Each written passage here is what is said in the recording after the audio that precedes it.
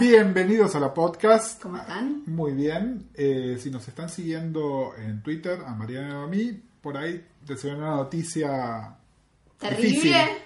Difícil. Esperemos que sea difícil. que no estén festejando.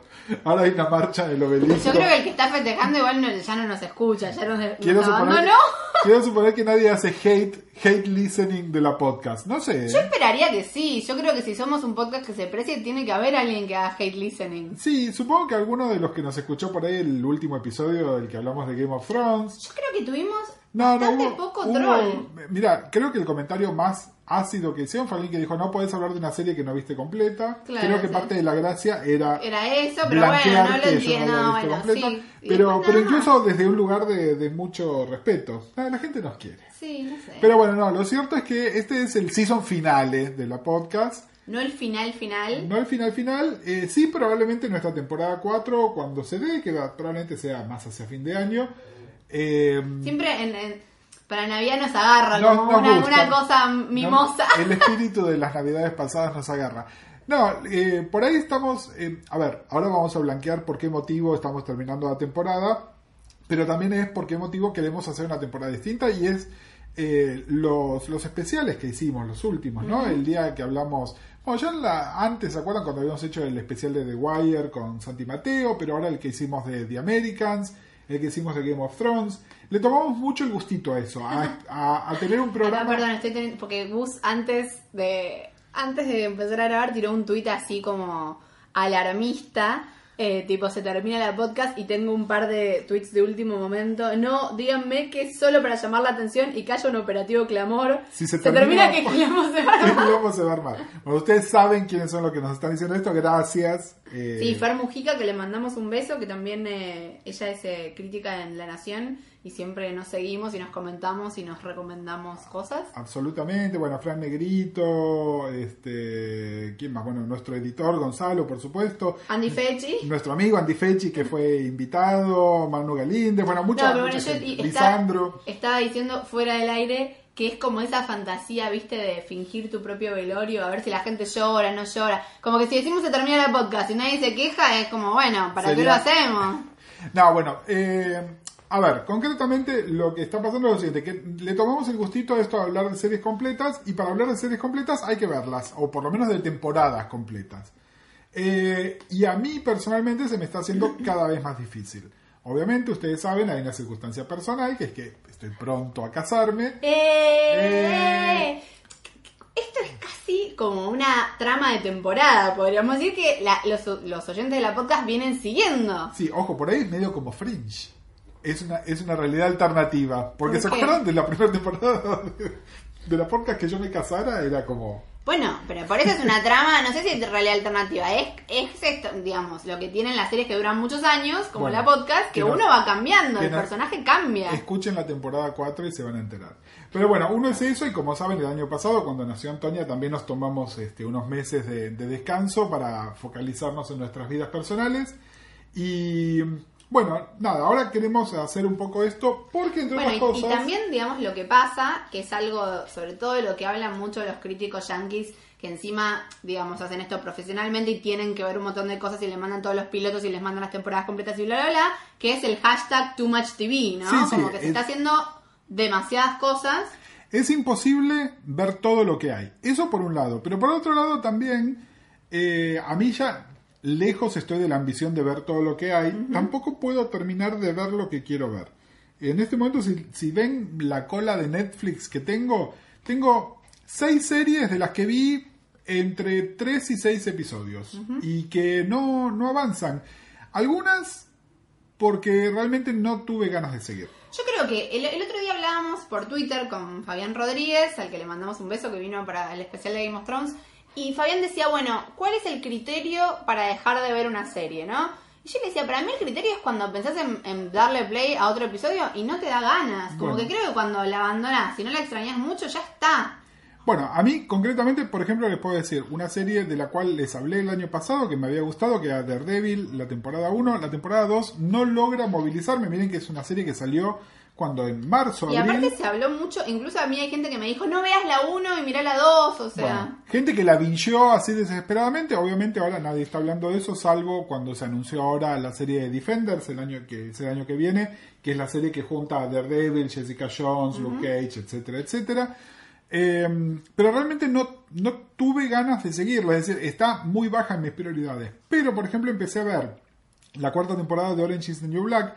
La estoy disfrutando muchísimo, debo haber llegado al episodio 6, pero no puedo encontrar el tiempo para verla. Claro. Aquí hay un tema también de pareja, que es que Ian no vio las temporadas anteriores. Claro. Si bien vio cachitos ahora conmigo, no quiere empezar a ver una temporada de la temporada 4 y lo banco en eso. Pero yo no voy a Sobre todo esperar. una serie que es bastante serializada, ¿no? Como Exacto. que creo que ya invertimos mucho en cada personaje y parte de que te importe la historia de ese personaje es que ya la conoces desde hace mucho. Pero bueno, el tema es que me tengo que hacer de un tiempo para ver esa serie, solo que es una realidad que en este momento se hace bastante más difícil de lo que yo querría. Igual lo que vi hasta ahora, ¿viste algo de la temporada 4 de Orange? Vi que en los primeros 15 minutos ponele... Bueno, el primer episodio pasó algo, creo que es Netflix llevando este tema de su serialidad un punto más allá. Vieron que una crítica o queja o comentario que se hace mucho de las series de Netflix ahora es que realmente no están pensadas con una estructura verdaderamente episódica, sino que están pensadas por temporada completa porque se presume que la gente, si no las va a bingear, por lo menos las va a ver muy rápido. Es decir, nadie va a estar viendo un episodio por semana de Daredevil o de BoJack Horseman o de Love o de lo que sea. Digamos, esto de que no haya tanto concepto de episodio que algunos aman y otros odian. Claro, bueno, el tema es, esto lleva al bingeo y lo banco y está bueno, digamos, en parte para Netflix es una estrategia. Sí. Pero me parece que con Orange, que sufre de esto también, si bien lo banco, porque generalmente suelo bingear Orange, acá el principio de la temporada es tan un epílogo de la temporada 3 que ni siquiera se siente como un episodio nuevo de la temporada. Es decir, yo considero que la temporada 4 de Orange empieza en el episodio 2, en realidad. Ah, ok. ¿No? Y nada, yo después vi creo que hasta el 5 y nada, me está gustando muchísimo, me parece muy interesante lo que están haciendo. Se está poniendo más, alguna gente decía, bueno, qué oscura, qué negra. Yo creo que se está poniendo, sigue siendo humor, pero en un contexto de realismo. Digamos, los primeros episodios o las primeras temporadas tenían una cosa de realismo mágico. Sí. ¿No? Es decir, era una cárcel, pero era como una cárcel de mentirita. Tipo de Rincón de Luz. Claro, y ahora es una cárcel posta, donde están pasando cosas feas posta, pero que tampoco se termina de perder el elemento de comedia. Creo que además, finalmente se hicieron cargo de que el personaje de Piper ya no rinde más, digamos, ¿no? Es decir, el rol de Piper ahora es medio de pelele, y está bien que sea así, es decir, me parece que tiene sentido y no... Pero sigue estando ella, digamos. Sigue estando y sigue teniendo una trama importante, pero es una trama importante donde no está bien parada, digamos, de alguna manera, y banco que sea así, y de la misma manera que cuando estuvo el personaje de Dee fue una oportunidad de ver qué pasaba con la comunidad de mujeres afroamericanas. Ahora hay un foco más grande en el de las mujeres latinas, incluso con estos temas.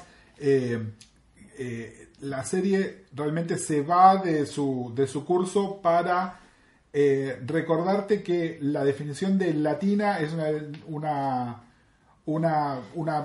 versión demasiado, una definición demasiado amplia y que incluye un montón de cosas. Entonces, por ejemplo, la rivalidad entre las chicas dominicanas y las puertorriqueñas y las mexicanas, que no se consideran un mismo grupo. Claro, que lo podemos linkear también con el capítulo de Master of None, Indians on TV, ¿no? Como que no es que porque seas indio te sentís identificado con otro indio, o sea, capaz sentís como... pero no es eso, sino es con la definición más americana de asiático. Claro. Que es así, es más... bueno, pero ya tengo un personaje asiático. Sí, pero es chino y yo soy indio. No, bueno, acá lo que voy es que se habla de latinos en el sentido de que todos los hispanoparlantes lo serían, pero hay identidades nacionales fuertes. Un chileno y un argentino no tenemos nada que ver. Y sin embargo somos por ahí de los más parecidos. Estamos hablando de los otros que incluso hasta se reconocen visualmente por sus antecesores que si eran mayas, si eran aztecas o si eran alguno de los otros pueblos originarios, ¿no? Entonces, o las dominicanas, que hay un componente afro fuerte, entonces ustedes son negras. Claro. ¿No? Es decir, hay un tema, nada, me parece que es interesante lo que muestra y me parece que está bueno como muestra esas tensiones. Creo que siempre fue el fuerte, ¿no? De Orange, como algo de indagar en lo que todos los otros toman por sentado y... Pero sin perder ni la tensión dramática ni el humor, porque no, el riesgo sería transformarse en una especie de serie de denuncia y creo que no es la idea. Me parece que en ese sentido educacional. Sí. Y nada, también en parte me alegra porque Shinji Kohan tiene medio el problema que tiene Ryan Murphy y otros creadores, que son muy buenos empezando cosas y no tan buenos continuándolas. En general, la serie de Shinji Kohan, el ejemplo paradigmático es Weeds, que las primeras 3 temporadas son más CTV y después realmente daban ganas de matarla. De matarse. Y acá creo que en Orange hay como lecciones aprendidas, ¿no? Si Orange hoy siguiera siendo la serie que sigue la historia de Piper, se hubiese transformado en Weeds. Claro. Y se dieron cuenta a tiempo que no es así. Pero bueno, nada, es otra serie de la cual sé que pasa algo terrible, estoy casi spoileado, es decir, tengo un 90%... No me digas porque yo también siempre no sé. Bueno, yo tengo como un 90% de certeza de qué es lo que pasa, pero no lo vi y bueno... Estoy tratando de meterme ahí. Empecé a ver BoJack Horseman. Salió hace una semana más o menos. BoJack, por suerte, dura media hora. Es más mirable. Y es una serie que está en mi lista de cosas que hay que ver sí o sí.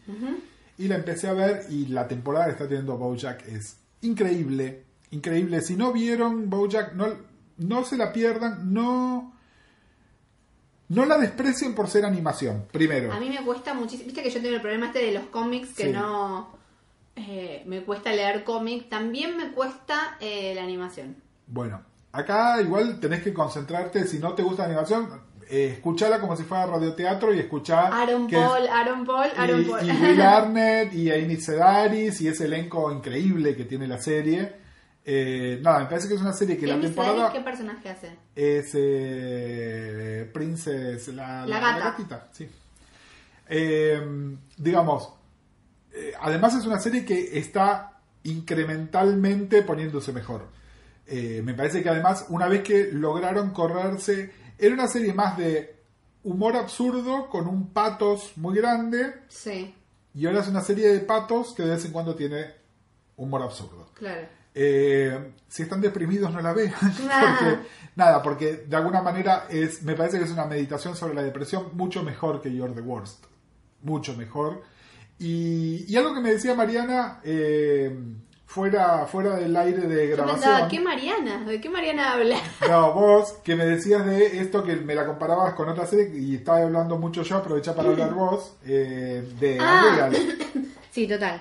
Hay una serie de la cual yo vengo escuchando mucho, sobre todo en podcast yankees, qué sé yo, como una de las revelaciones 2015, que es Unreal, que era como una de estas series que no se vieron venir, sobre todo porque la comparan en algún punto con Mr. Robot, porque está en un canal... La edad Lifetime, claro. Que es una serie de películas para minitas, ¿no? De alguna manera. Sí, que no está conocido por ficción de calidad. Y por hacer producción original. En realidad no está... Es decir, la ficción original de Lifetime son películas para televisión y no películas que ganan premios, precisamente. Bueno, pero el año pasado sorprendieron con Unreal, que es una serie que, aparte, si yo te cuento un poco la premisa, que es que es el detrás de cámara de The Bachelor, digamos. Sí, de un reality show de estilo The Bachelor. Es The Bachelor, solo que le cambian el nombre, calculo que por una cuestión de derechos. En este caso se llama Everlasting. Pero lo que por lo general no te dicen para pichearte la serie o para que la veas, es lo que más le interesa a la podcast, que es un estudio muy interesante sobre antiheroínas. O sea, las protagonistas son 2 mujeres, la showrunner, digamos, de esta serie y su productora estrella, digamos.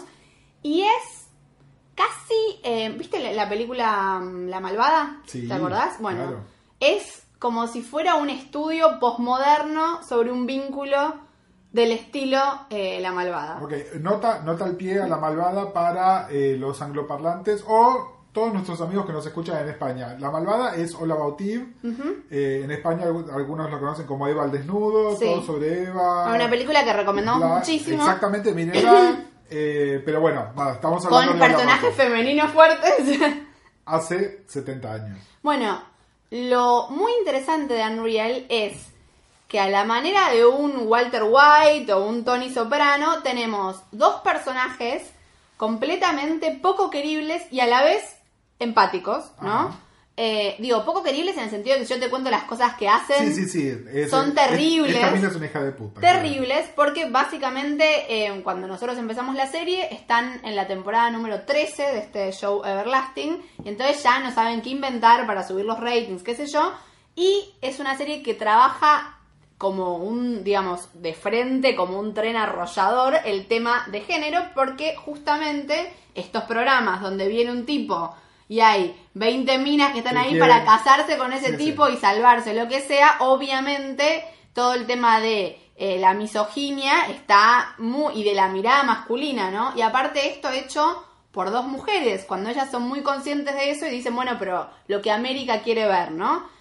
A mí lo que me pareció muy interesante, aparte del tema de las dos protagonistas, es que nos muestra lo que esos shows como The Bachelor no nos muestra, que es, y acá me parece una serie profundamente feminista, nos muestra que cada una de estas pibas, aunque sean unas pelotudas o no, son personas, ¿no?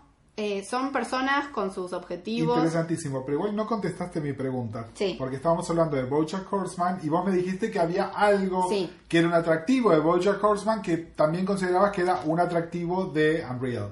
Yo creo que Unreal es mucho más interesante para alguien que trabajó en la televisión, porque realmente los personajes de los productores vos los ves y reconoces automáticamente cosas de la gente que trabaja en televisión, sobre todo en televisión de no ficción. O sea, a mí en una vida anterior, esto hay mucha gente que no lo sabe, yo trabajaba en un talk show y realmente las cosas que vi de deshumanización y de cómo la gente realmente cree que...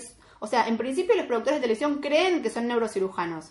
O sea, creen que lo que hacen es de vida o muerte. Sí, es lo más importante. Como que realmente, tipo, alguien se va a morir si vos no conseguís ese invitado, o si no conseguís tal cosa, o si no conseguís que tal persona haga tal cosa en cámara. Entonces, eso como base. Y además, realmente hay una deshumanización absoluta de, digamos, la reality TV o los talk shows, o los que trabajan con gente, entre comillas, real, donde realmente los productores no consideran que esa gente con la que trabajan sean gente. Son simplemente medios para un fin que es no realmente el rating, sino la fama personal o ellos ascender en su carrera como productores. Estoy pensando en dos cosas. Uno, estoy pensando en los dos episodios, o un episodio solo del reality show de Unbreakable Kimmy Schmidt, segunda temporada. No la vi. ¿No la viste? No la vi. Yo también de Too Much TV. Bueno, nada, esperá el episodio del reality show que, nada, te vas a sentir sumamente identificado por esto.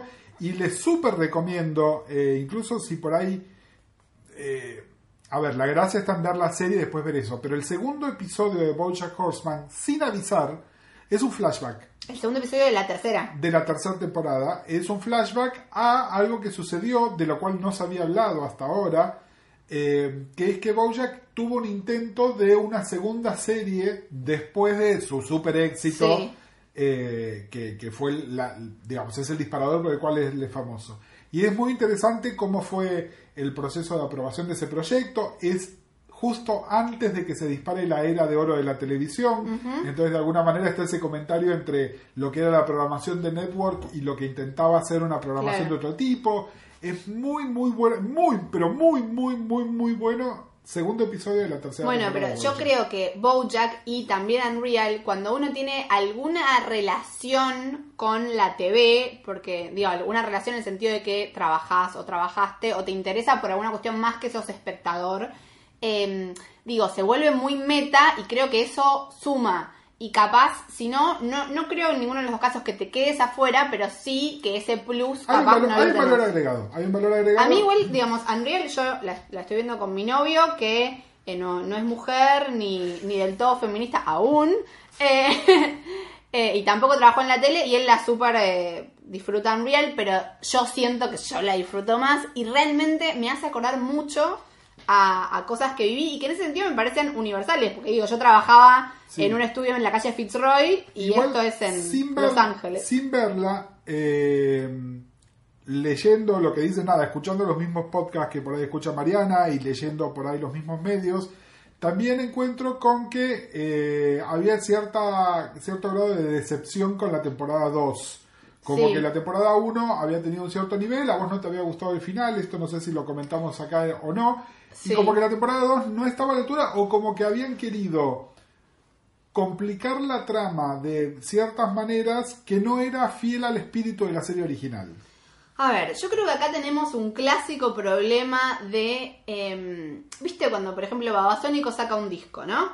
Y entonces, si es igual... ahora vas a ver. Si es igual que el disco anterior, van a decir, se repiten. Y si hacen otra cosa, no son fieles a su esencia. Entonces, yo creo que acá lo que hicieron fue tomar una decisión de hacer avanzar la trama y plantear algo que fuera realmente... Porque así como hay series, como lo que decimos de Netflix, que no tienen un concepto fuerte de episodio, hay series que no tienen un concepto fuerte de temporada. Sí, total. Donde no es que uno dice, bueno, la temporada 1 es la que pasa tal cosa, la temporada 2 es la que pasa tal cosa. Yo creo que acá tomaron una decisión muy clara, que es que haya un concepto fuerte de temporada. Donde entonces empieza una temporada 2, donde se dan las cartas de nuevo en una serie de cosas. De ninguna manera me parece forzado, me parece sí que es una decisión y que hay gente que capaz quería ver lo mismo nuevamente. No, bueno, a ver, estoy hablando de gente que tiene más a nivel de análisis que... No, pero digo, la podés haber disfrutado y ahora decís, no me gusta que estaba haciendo tal cosa y me gustaba verla haciendo tal cosa, ahora esté haciendo tal otra, ¿no? Qué sé yo creo que es una serie que, aunque sea mirar los primeros dos, porque hay algo muy interesante, que es el personaje de la madre de una de estas dos protagonistas, que es la productora estrella, que tiene como muchos problemas de diversa índole, y la madre es una psicóloga, digamos, muy reconocida, que me hace acordar un poco también a Six Feet Under, porque nos enteramos de manera muy como, no es que se trata de esto, pero nos enteramos de que la madre, que es psiquiatra también, atendía a su propia hija, y la hija se niega a que la siga atendiendo. Muy Six Feet Under. Bueno, muy. Pero acá, en Six Feet Under, digamos, es algo que pasó en el pasado. Acá es algo que está sucediendo, que está incluido en la trama, que en la temporada 2 está aún más incluido en la trama. Y a mí ese personaje y ese vínculo madre-hija, pues fíjate que todos los vínculos son entre mujeres. Sí. Es entre la productora y la showrunner.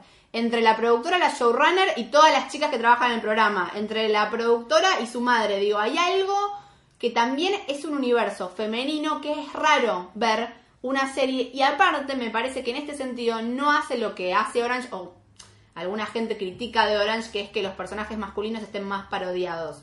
Digamos, acá hay personajes masculinos menos, pero no están parodiados. Sí, igual yo creo que Orange también aprendió la lección. En la temporada 1 los personajes masculinos eran claramente todos una caricatura de brocha gruesísima. Ya no lo es tan así, hay otros matices, aparecen personajes masculinos nuevos. Me parece que hay ahí también, hay un reconocimiento, es decir, me parece que pocas series se hacen cargo de sus defectos, que no sé si los notan en la crítica o en lo que les dice el público, o simplemente hay un momento de auto-awareness de los showrunners, ¿no? De corregir cosas que no estaban bien, ¿no? Entonces era, bueno, esta cosa de que todas tenían un corazón de oro, o que todos los varones eran medio ridículos, o que Piper era insoportable.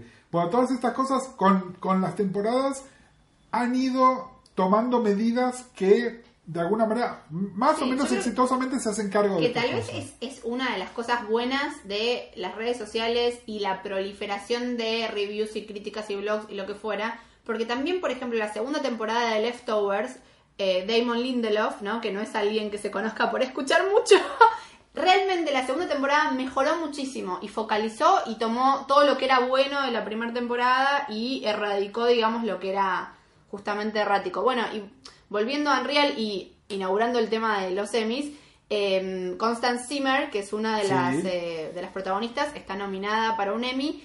Y a mí me pasa algo... El episodio piloto está nominado para un Emmy de guión. Es que es muy bueno, y las dos protagonistas están muy bien, pero a mí aparte medio Doña Rosa, porque yo no sé si esto es verdad o es una historia que yo me armé en mi cabeza, Okay. más viendo la página de ella de IMDb, me da la sensación de que es una actriz que siempre tuvo papeles medio secundarios, y aparte los papeles en los que yo la vi, que fue en The Newsroom y en House of Cards, siempre era como que hacía de súper ética, ¿no? Como una cosa... y acá es todo lo contrario, pero me da la sensación que era una actriz que no había explotado en algún punto y que ya tenía una edad donde en Hollywood sos vieja. Ya no tenés la posibilidad de explotar. Y me pone contenta que esté haciendo un papel protagónico y encima en un producto que está bueno y que la hayan nominado. O sea, me pone contenta como mujer y como profesional. En algún momento alguien va a escribir una historia oral de Unreal o lo que sea, y va a salir seguramente que debe haber actrices que rechazaron el papel porque esto se iba a dar en Lifetime.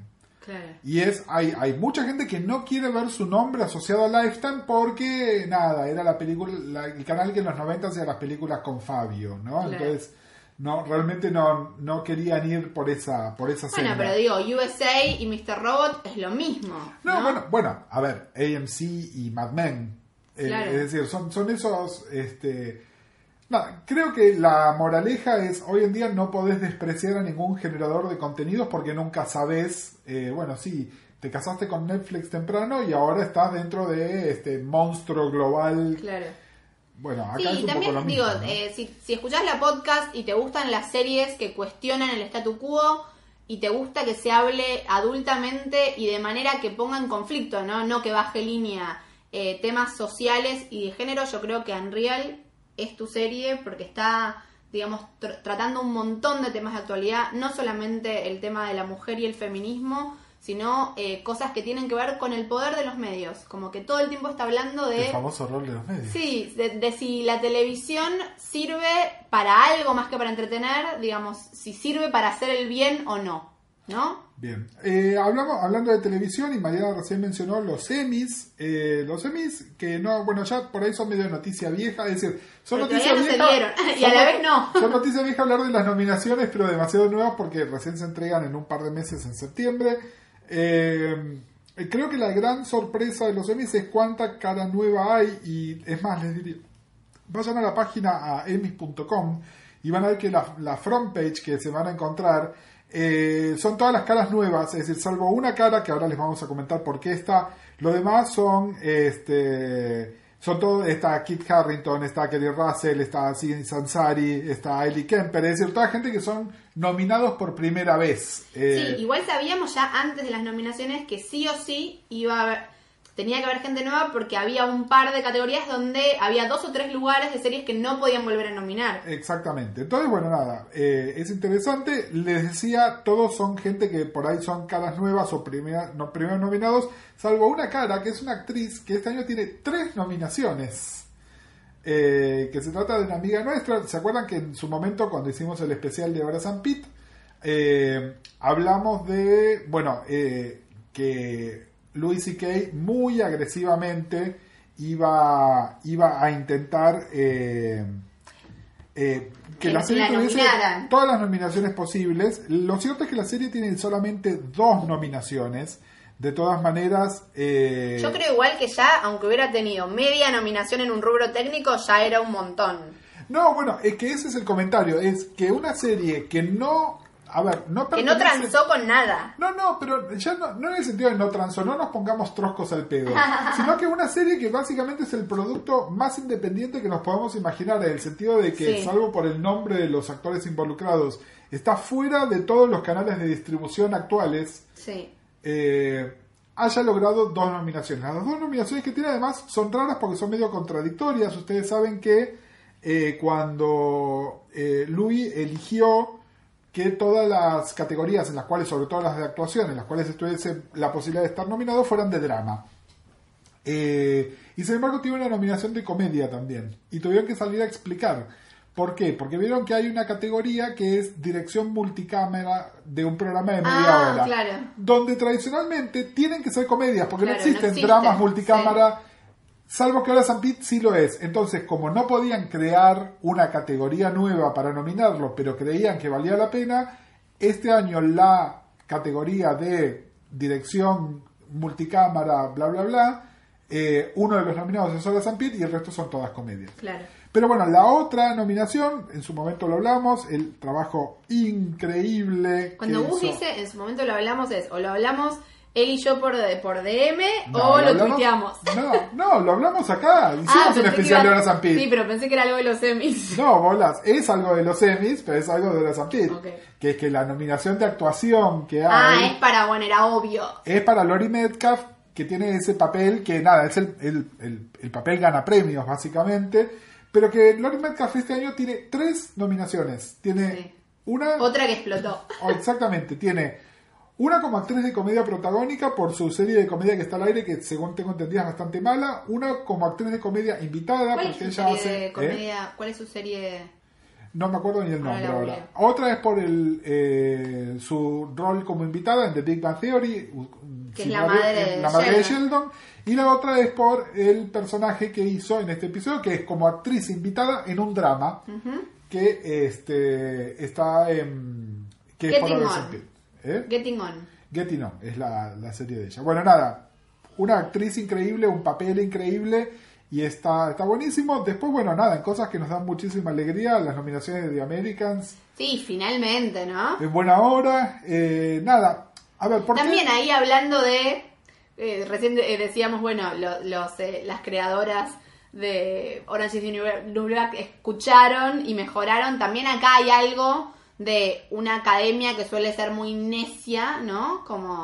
Y que escucharon que The Americans no podía seguir ninguna... Sí, a ver, hay una serie de otros factores también, tiene que ver con la manera en la que se vota, quiénes son los que votan, que ha ido cambiando con los tiempos. Lo que decía Mariana, que hay muchas series que ya este año no podían estar siendo calificadas, por el motivo que sea. The Americans tuvo su mejor temporada y es de las cosas que van a estar en el top 10 del año sin lugar a dudas. Y bueno, nada, está nominada como mejor serie, pero también están nominadas Kerry Russell y Matthew Rhys en los rubros de tuiteó actuación. La actriz que hace de Paige, tuiteó tipo, están nominados mamá y papá. Una genia, que yo creo que ella probablemente estaba como entre las personas a ser consideradas para una nominación. Bueno, este año las categorías de drama están muy, muy competitivas, ¿no? Hay mucha gente. Hubo mucha nominación sorpresiva, yo creo, de Game of Thrones en los rubros de actuación, especialmente, ¿se acuerdan lo que dijimos de Kit Harington cuando hablamos con Fabián en el programa anterior? Bueno, tiene una nominación, pero también está Maisie Williams. Emilia Clarke. Bueno, pero a lo que voy es a los realmente... Pues sí, Emilia Clarke también. Que hablamos como que era horrible. Pero bueno, nada, sorprendente. Mi esperanza con eso, y no lo digo desde un lugar hater, sino lo digo desde un lugar que me parece que hay gente que lo merece más. Es decir, yo no puedo negar la espectacularidad de GOT, pero probablemente la actuación no sea el punto más fuerte de GOT. Porque la serie no es sobre eso. Claro. Digamos, no es una serie de actores, es una serie de otra cosa.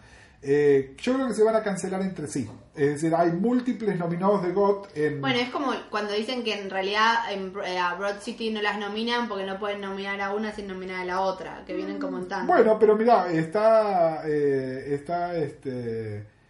el chico de Key and Peele que está nominado uno solo y el otro no está nominado, ojo que eso bueno, y nominación por primera vez para un actor de Silicon Valley. Para un actor de Silicon Valley es muy gracioso. Lean, lo subí en Series y Punto hace un tiempo cuando fueron las nominaciones, lo que declaró el actor, que ahora no me acuerdo el nombre, es el que hace de Richard, de cuando se enteró de que lo habían nominado. Es muy, muy gracioso lo que dice. Pero bueno, a ver, lo más probable es que esto sea súper predecible, que la mejor serie gane GOT, en las cosas de actuaciones van a haber un poco más de variedad, que gane... ¿Crees que va a ganar VIP nuevamente? VIP como serie de comedia, sí, que gane Julia Louis-Dreyfus como mejor actriz de comedia, en una categoría donde hay muchas caras nuevas, pero bueno, me parece que es como medio indiscutible. Más allá del resultado final, y más allá de que seamos hinchas de ciertas series, creo que es importante... Mucha gente, ustedes lo ven con las películas que están nominadas y ganan el Oscar. Son películas que automáticamente su taquilla se multiplica. Estas cosas generan curiosidad. Si por estas nominaciones hay 10.000 personas que no habían visto The Americans antes y ahora la ven, bienvenido sea. Me parece que la importancia de esto y el motivo para el cual festejar estas nominaciones es que genera un word of mouth que de otra manera no existiría. La diferencia entre una serie y una película que tiene nominaciones es que la película, lo único que vamos a ganar nosotros como espectadores es nada, porque básicamente es que los productores tengan o no tengan recuperar la inversión, ¿no? Pero en una serie a veces le puede alargar la vida a la serie. Sí, en este caso igual muchas de las series ya tienen, me parece que hay como un concepto de producción distinto. Bueno, The Americans ya se sabe que tiene 2 temporadas y termina. GOT, que ya se sabía, pero hoy lo confirmaron en los TCI de HBO, confirmaron que efectivamente van a ser 2 temporadas y termina. Es decir, pero sí, es cierto, la posibilidad de renovación o no de un proyecto a veces depende de esto. Bueno, y a veces también para peor, ¿no? Porque series como que yo, Modern Family o Big Bang Theory, que ya decís como, bueno, ya está, ¿no? Sí. Como, listo. Sí, y la siguen nominando, la siguen nominando. Yo igual creo que, por ejemplo, lo que está pasando con Modern Family este año es que las otras nominadas, todas son tan frescas que se nota mucho. Se nota mucho. En este momento, de la misma manera que en algún momento, en una catarata de series de aire, de comedia genéricas, que estuviese Modern Family era como groundbreaking. Ahora Modern Family, temporada 8, o lo que sea que está al aire, es como que, bueno, sí, listo, ya fue, gracias, sí. ¿No? Pero bueno, nada, me parece que fue bastante sorpresivo. Vamos a ver qué pasa en la premiación en sí.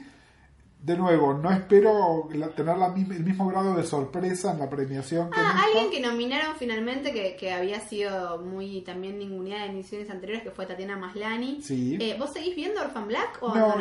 Yo largué la temporada 3, que realmente no me gustó. Me han hablado cosas muy buenas de la temporada 4 y entiendo que la temporada 5 va a ser la final. Así que calculo que en algún momento... Afortunadamente Orphan está en Netflix, así que ni siquiera tengo que hacer el esfuerzo, pero bueno, no me niego a agregar una serie más a mi cola de Netflix, la verdad es esa. Sobre todo porque además, a ver, y volviendo un poco a esto que estábamos hablando, hay demasiada televisión, tenemos muchas cosas a medio ver. En algún momento van a empezar las series que miramos con cierta regularidad otra vez, en septiembre, sí, o en algún otro momento, y realmente no... ¿Cuándo vuelve Fargo?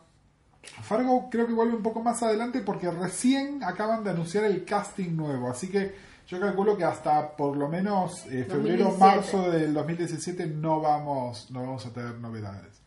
No hablamos del final de VIP, porque cuando hablamos de VIP... ¿No hablamos del final de VIP? Porque no había terminado cuando hablamos de las comedias. Ajá, bueno, nada, genial. Pero ¿cómo crees? Bueno, spoiler, si quieren apaguen, digamos, termina VIP. La verdad es que cuando hablamos habíamos predicho cómo iba a seguir, si iba a seguir con el recall o no, con el cuento de votos, bla, bla. Finalmente ella pierde. Terminó en la consecuencia más lógica de esto, que es que, bueno, sí, ella pierde y ahora vuelve a la vida civil. Nada, hay declaraciones del showrunner que la temporada 6 de VIP va a ser la vida de Selina, la vuelta a la vida civil. Me parece que es riquísimo. Me parece que, sobre todo, además, vieron que los presidentes en Estados Unidos son como los expresidentes, son una institución, ¿no? Sigue siendo el presidente tanto. Estamos en una coyuntura histórica rara donde nunca hubo tantos expresidentes vivos, creo, ¿no? Tiene que ver con, bueno, el alargue de la vida de la gente también.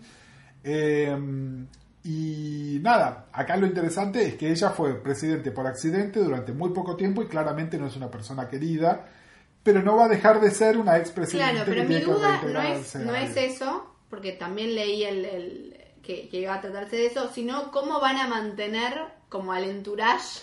No lo van a mantener. Mira, el otro día, hoy estaba conversando con mi hermana Marcela, justamente, que está viendo los primeros episodios de VIP. Sí. El elenco es totalmente diferente, salvo por 3 o 4 personajes, tipo Amy, Dan y qué sé yo. La serie fue incorporando personajes todo el tiempo y hay personajes que se bajan. Es decir, ella puede tener un staff mínimo de un par de estas caras conocidas y puede haber un montón de elenco accesorio. Creo que una de las grandes novedades de esta temporada fue el rol más protagónico de Catherine, de su hija, que espero que continúe y probablemente con Marjorie, ¿no? Me parece que justamente esto de que hablábamos hace un rato de el concepto de temporada barajar de nuevo, bueno, VIP sería la tercera vez que lo hace. Claro. Era la serie sobre la vicepresidenta, que pasó a ser la serie sobre la presidenta, y ahora va a ser la serie sobre la expresidenta. Está buenísimo. Lo recontrabanco, No, a mí me pareció genial. Creo que fue para mí la mejor temporada de VIP. Sí, de la misma manera, me parece que Silicon Valley está teniendo La peor temporada. y un momento esto que siempre le criticamos a Louis de, bueno, esta gente, esta cosa, vuelta a las bases, es cuántas veces vas a apretar el botón de reset y que la serie vuelva a siempre al principio. Claro, ¿por qué no les va bien y ya? Y vemos qué les pasa con eso. Y que veamos, a ver, estos tarados, a ver, lo vimos en muy pequeña escala, ¿no? El tema de Big Head siendo rico. Sí. Y las pelotudeces que hace. Bueno, ¿qué pasa si Richard es rico? ¿Qué pasa si Richard tiene 1000 personas a cargo en una empresa? Creo que valdría la pena, creo que Sí. la serie lo sostendría. El tema de que ellos estén trabajando en el garage otra vez me parece que es una involución, no una evolución. Sí, de como la que serie. siento que ya está, como que hay algo de que están como girando en falso. Y aparte para mí se volvió un poco graciosa. Sí, hablando de series que se tienen que hacer cargo de sus fallas, no sé si tuviste oportunidad de ver algo de la cobertura de prensa de la Comic Con de San Diego. No, nada. Entertainment Weekly hizo como un booth de fotografía, algo parecido a lo que hacen todos los años en Sundance, donde Ok. agarran a los actores que van a Sundance y vieron que Sundance tiene esa cosa como muy relajada, ¿no? Que los actores no están vestidos de gala, sino que como hace mucho frío, están como muy abrigados y de jeans y qué sé yo, y le sacan fotos a los elencos muy descontracturadas. Hicieron lo mismo con los elencos de las películas y las series que estaban en San Diego Comic Con. Y en las fotos de Silicon Valley, en todas las fotos está la actriz que hace de Mónica. Ah, ok. Es decir, ya no es todas las fotos del elenco de Silicon Valley, que antes eran 5 tipos, Sí. ahora son 4 tipos y una chica, porque además, bueno, hay uno de los actores estaba filmando una película y no está. Pero... Igual, digamos, si hay algo para criticarle a Silicon Valley, es que para mí el personaje de Mónica podrían anular, o sea, A todo lo que bien, voy- no, banco no, no. la emoción, No pero... estoy diciendo que esté bien, lo que estoy diciendo es, que se dan cuenta que ya no podés promocionar ese producto a nivel prensa sin poner una cara femenina. Claro, A sí. eso voy. Sí, pero después ves la serie y el personaje de ella es como, no sé quién es, no A sé mí, qué quiere, yo no sé... insisto, a ver, lo hablamos en su momento y me causa gracia porque en su momento vos defendías a Silicon Valley. No, es que a mí Silicon Valley las primeras 2 temporadas me parecieron geniales y mientras la serie me hiciera mear, no me importan esas cosas, ¿entendés? Ahora, cuando yo me empiezo a aburrir y empiezo a ver para otro lado, y sí, igual siempre dijimos que era el punto flojo, que los personajes femeninos eran cualquier cosa. Total, pero bueno, nada, terminamos hablando del final de Silicon Valley, que pasaron hace meses. Bueno, nada, los tiempos de la podcast son así. Sepan que Hablando de cuando dijiste GOT y las actuaciones y no sé qué, me dijiste que viste algo de Vikings. Empecé a ver Vikings, sí, en realidad les cuento cómo fue, como ustedes saben. Vi la temporada, Ian. vi la última temporada, no, pero no Ian, sino que vi la última temporada de GOT, y nada, si escuchan el programa hay cosas que disfruté y cosas que no, entonces la idea era, bueno, a ver, veamos una serie en pareja que no sea ninguna de las que tenemos los dos empezados, y dado que disfruté de GOT, bueno, por ahí animarme a una serie que me recomendaron 1000 veces, que era Vikings, y empezamos a ver Vikings y me pareció interesante. Lo que me la baja de Vikings es lo mismo que por ahí me la baja de GOT, ¿no? Es decir, realmente a mí el tema de las batallas y todo eso no, ¿Cuánto viste Vikings? no lo suficiente. Porque yo vi ponerle 3 episodios y a mí me aburre. Sí, a mí no me parece que sea, a ver, le falta el elemento bitchy que por ahí tiene Game of Thrones, ¿no? El elemento más telenovela. Nada, están todos muy buenos los protagonistas. Claro, bueno, para vos tiene ese, Tiene, digamos, ese plus. funciona medio como soft porn, digamos. Nada, de nuevo, está en mi cola de Netflix. Algún día Yo no sé la si avanzaré y escucharon, la si seguiré. hacen un rewind y vuelven a escuchar. Gus tiene muchas cosas en la cola. tengo muchas cosas sí, en la sí. cola. Mariana Levy, animación de Humor. cumpleaños, casamientos. Café fallo. Cuenta chistes de judíos también.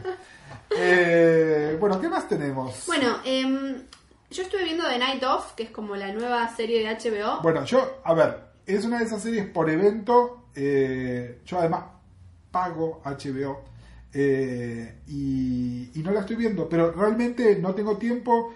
Tengo en mi DVR, tengo el episodio 1 y 2. El 3 ya no lo grabé pensando, no lo voy a ver, no sé, en otro momento iré a HBO Go y veré todo junto, pero no.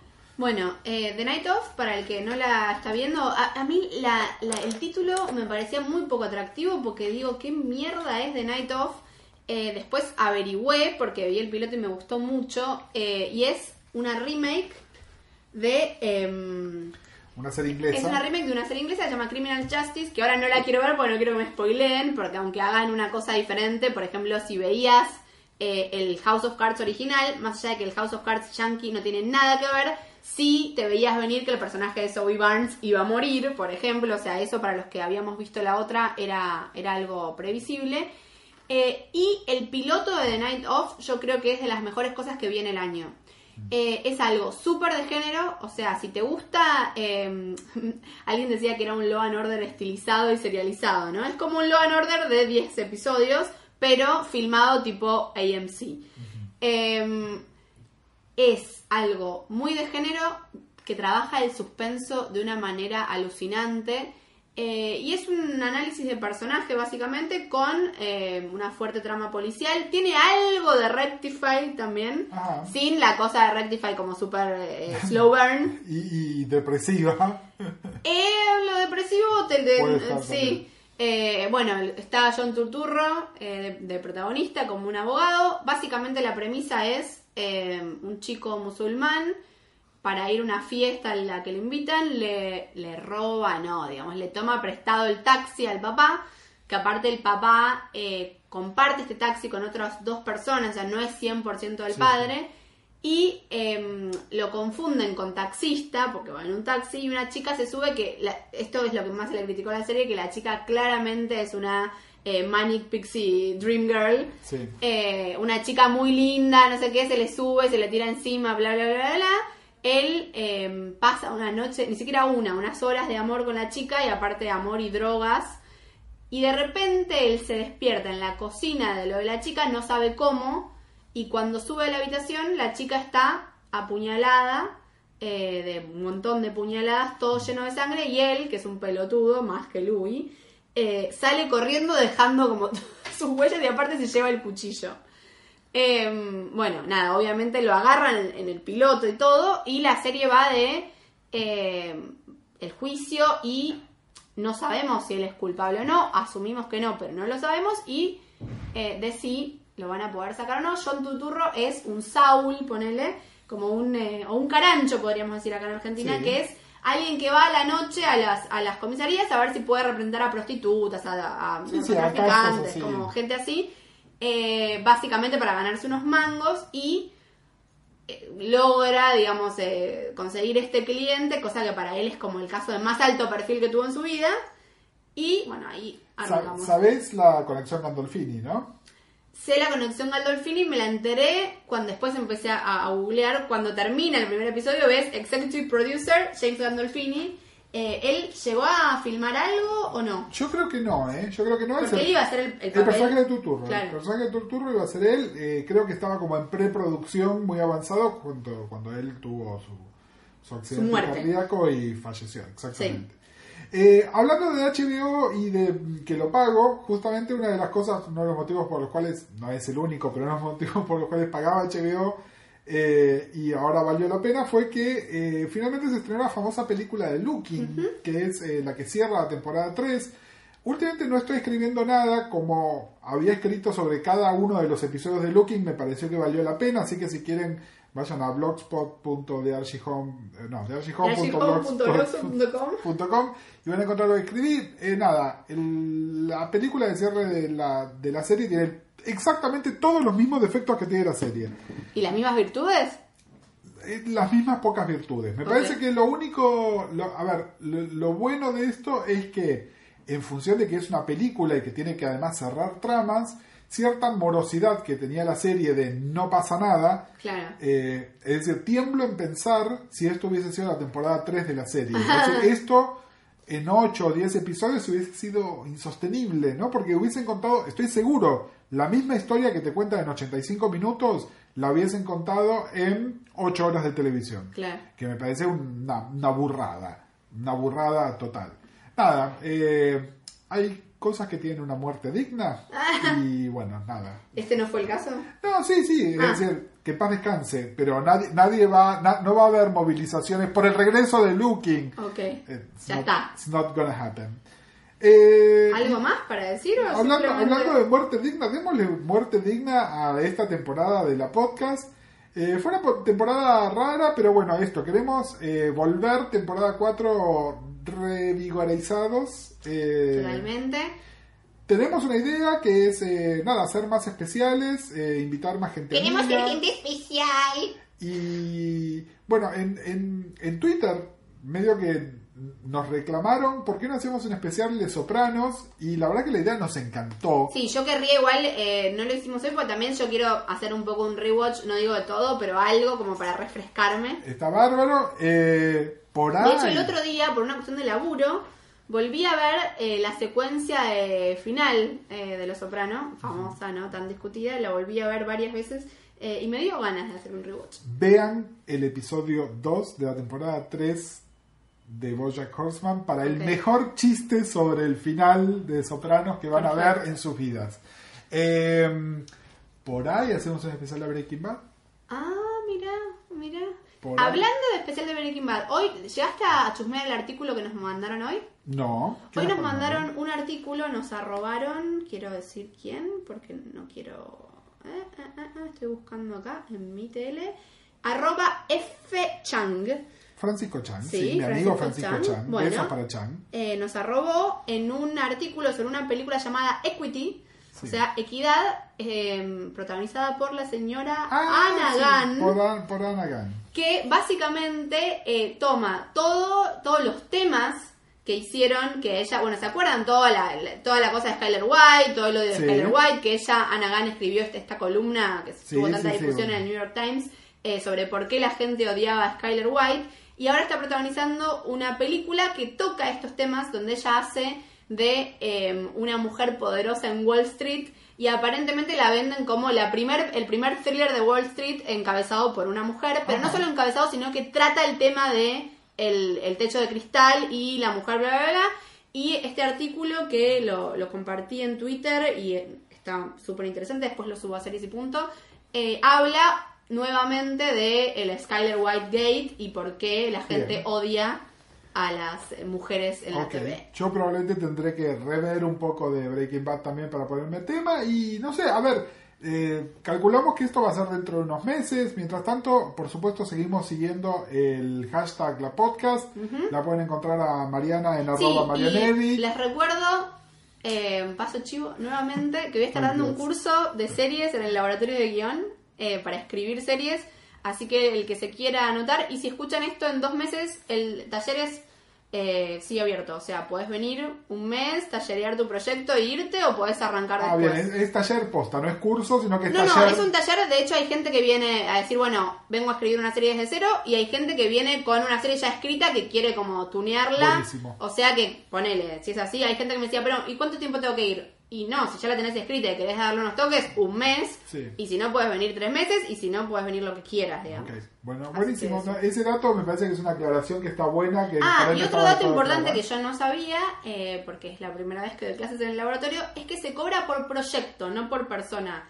O sea que si un grupo de gente, o 2 o 3, lo que sea, están escribiendo una serie, se paga una cuota. O sea, vos pagás por el proyecto. Mira qué interesante. Eso está buenísimo. No, son los datos que me parece que son geniales. No, la verdad que está bueno, porque es como, bueno, ¿por qué van a pagar todos si están escribiendo una serie, no? Bueno, cuando nos fuimos de tema, les estábamos diciendo que la idea es mantener la conversación. Pueden escribirnos con el hashtag La Podcast, o pueden escribirle a Mariana a @Marianevi, a mí a @uncle_marvel, y también pueden encontrarme en facebook.com/series y punto. Si entran ahora, van a ver que hay mucho material de una serie de la cual no hablamos. ¿Por qué, Gus? Está prohibido hablar de Stranger Things.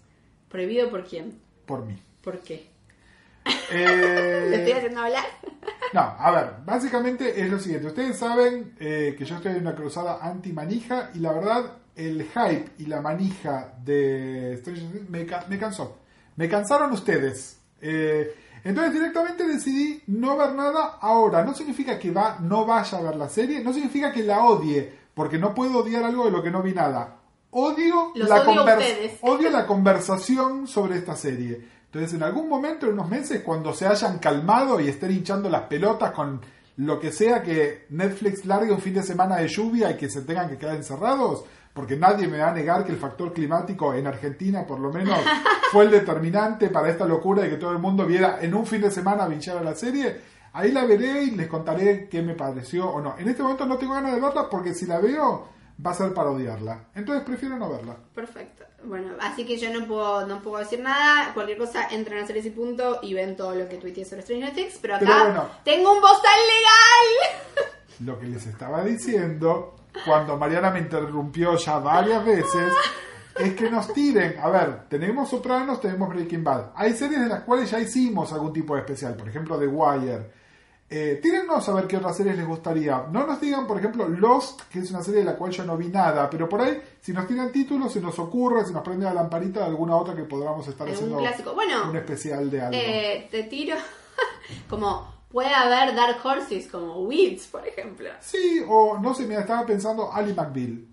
Bueno, Ally McBeal yo no vi nada, pero es una serie que me podría poner a ver. Nada, vayan diciéndonos a ver qué les parece. De qué les gustaría y voten por el especial de Breaking Bad, no sean malos. Ay, Dios.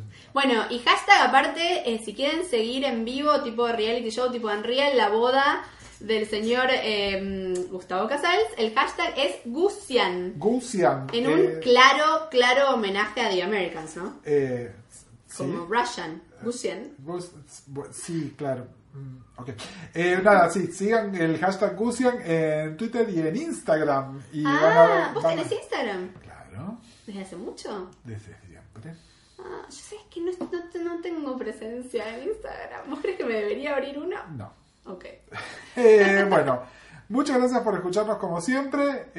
Nos volvemos a escuchar pronto. Pronto, en algún momento. Pídanos que volvamos. Exactamente. Los queremos. Chau. Chau. La podcast es una idea original de Gustavo Casals y Mariana Levy. Nuestra música original es de Nicolás Zappa y este episodio fue editado por Gonzalo Ruiz. Síganos en Twitter con el hashtag LaPodcast.